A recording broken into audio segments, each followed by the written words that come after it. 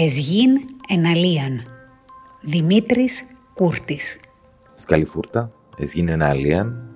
Στο διαδικτυακό μικρόφωνο Δημήτρης Κούρτης. Συζητούμε σήμερα μέσα στο επόμενο 5 λεπτό για την αυτοφυή καλλιτεχνική δημιουργία στη Λευκοσία μετά την κρίση του κορονοϊού. Ένα από τα ζητήματα που θα έλεγα ότι τίθενται πλέον, πέραν των μέτρων κοινωνικής αποστασιοποίησης, πέραν της καχυποψίας με την οποία ξαφνικά αντιμετωπίζουμε τους υπόλοιπους ανθρώπους, είναι η χρήση του δημόσιου χώρου. Για πρώτη φορά, μετά από μεγάλο χρονικό διάστημα, καλούμαστε να ξαναμεταχειριστούμε με διαφορετικό τρόπο, να ξανασχεδιάσουμε τον τρόπο με τον οποίο αντιμετωπίζουμε το δημόσιο χώρο και φυσικά σε αντίθεση, για παράδειγμα, με κλειστούς χώρους, θεάτρων, κινηματογράφων, ακόμη και περιορισμένους χώρους θερινών σινεμά και οπωσδήποτε χώρους διασκέδασης, καλούμαστε να επανασυνδεθούμε με το δημόσιο χώρο. Ας μην ξεχνάμε ότι ο τρόπος προσέγγισης των ανθρώπων, στην πρώιμη μορφή ανάπτυξης του ανθρώπινου πολιτισμού, ήταν ένας τρόπος κύκλιος, γύρω από φωτιά, γύρω από ένα μουσικό όργανο, γύρω από το ραψοδό, σε ένα δημόσιο χώρο.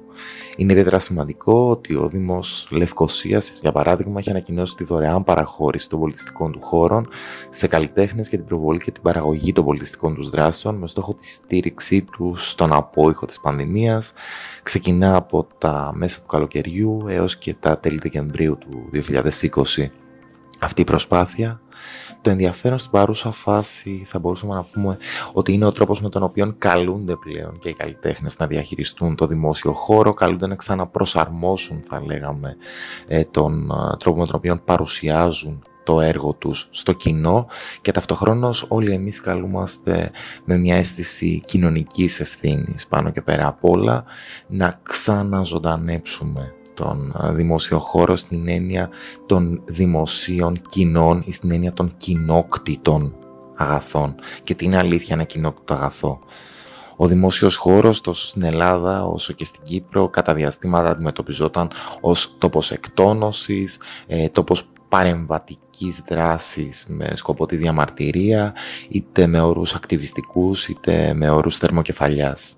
Σήμερα ο δημόσιος χώρος αποδεικνύεται, όπως είναι τα πάρκα, όπως είναι οι αυλές, όπως είναι οι πλατείες, πεζόδρομοι, αποδεικνύεται ως χώρος που μπορεί να φιλοξενήσει την αυτοφυή καλλιτεχνική παραγωγή, ως χώρος στον οποίο μπορούμε να ψυχαγωγηθούμε όλοι εμείς, οι οποίοι βρισκόμαστε από τη μεριά του θεατή, του ακροατή, χωρίς ωστόσο να διακινδυνεύσουμε την υγεία μας, ένας χώρος ο οποίος συμβολικά αλλά και πρακτικά επαναπροσδιορίζει την επάνωδο στην κανονικότητα. Αξίζει επίσης να θυμηθούμε ότι με αυτόν τον τρόπο μπορούμε να ξαναανακαλύψουμε, θα λέγαμε, και τα ουσιώδη ελάχιστα του βίου μας. Πέρα από το glitter, πέρα από το φασάτ, πέρα από τις πολυδάπανες εξόδους, οι οποίες μπορεί να φαίνονται πολύ εντυπωσιακές στα μέσα κοινωνικής δικτύωσης, αλλά στην πραγματικότητα οδηγούν σε μια απλή διασκέδαση, δηλαδή σε ένα διασκορπισμό της ψυχής, σε αντίθεση με την ουσιαστική ψυχαγωγία, η οποία μας οδηγεί σε μια αισθητική και πνευματική απόλαυση. Οπότε, εγώ σας προτρέπω να τιμήσετε τους δημόσιους χώρους, σεβόμενοι πρώτα απ' όλα τον ίδιο σας τον εαυτό, τον συνάνθρωπο και την κοινωνία, να αποφεύγετε τους ρήπους στους δημόσιους χώρους ενώ παρακολουθείτε συναυλίες, θεατρικές παραστάσεις, συζητήσεις και διάφορα δρόμενα. Επίσης, σας προτρέπω την επόμενη φορά που θα βρεθείτε σε μια πλατεία, σε ένα πεζόδρομο, σε ένα πάρκο για να διασκεδάσετε με τους φίλους σας, είτε πίνοντας μπύρες, είτε ακούγοντας βλέποντας μια παράσταση, είτε ακούγοντας μουσική, σας προτρέπω να νιώσετε το δημόσιο χώρο, το πάρκο, το πεζόδρομο, την αυλή, την πλατεία ως ένα τμήμα, θα λέγαμε, του δικού σας σπιτιού ή του δικού σας οικοσυστήματος, ως ένα τμήμα της συλλογικής κληρονομιάς που λάβατε από τους προηγούμενους και που θα μεταλαμπαδεύσετε στους επόμενους. Είναι πάρα πολύ σημαντικό, ιδίως ζώντας στη Λευκοσία με τις ιδιαιτερότητες που χαρακτηρίζουν τον δημόσιο χώρο στην τελευταία διχοτομημένη πρωτεύουσα της Ευρώπης, να μην λησμονούμε ότι το συλλογικό μας αποτύπωμα, τόσο το υλικό όσο θα λέγαμε και το διαγενειακό, παραμένει σε αυτή την πόλη, ιδίως στα σημεία της εκείνα, τις νεκρές ζώνες όπου μοιάζει να έχει σταματήσει ο χρόνος.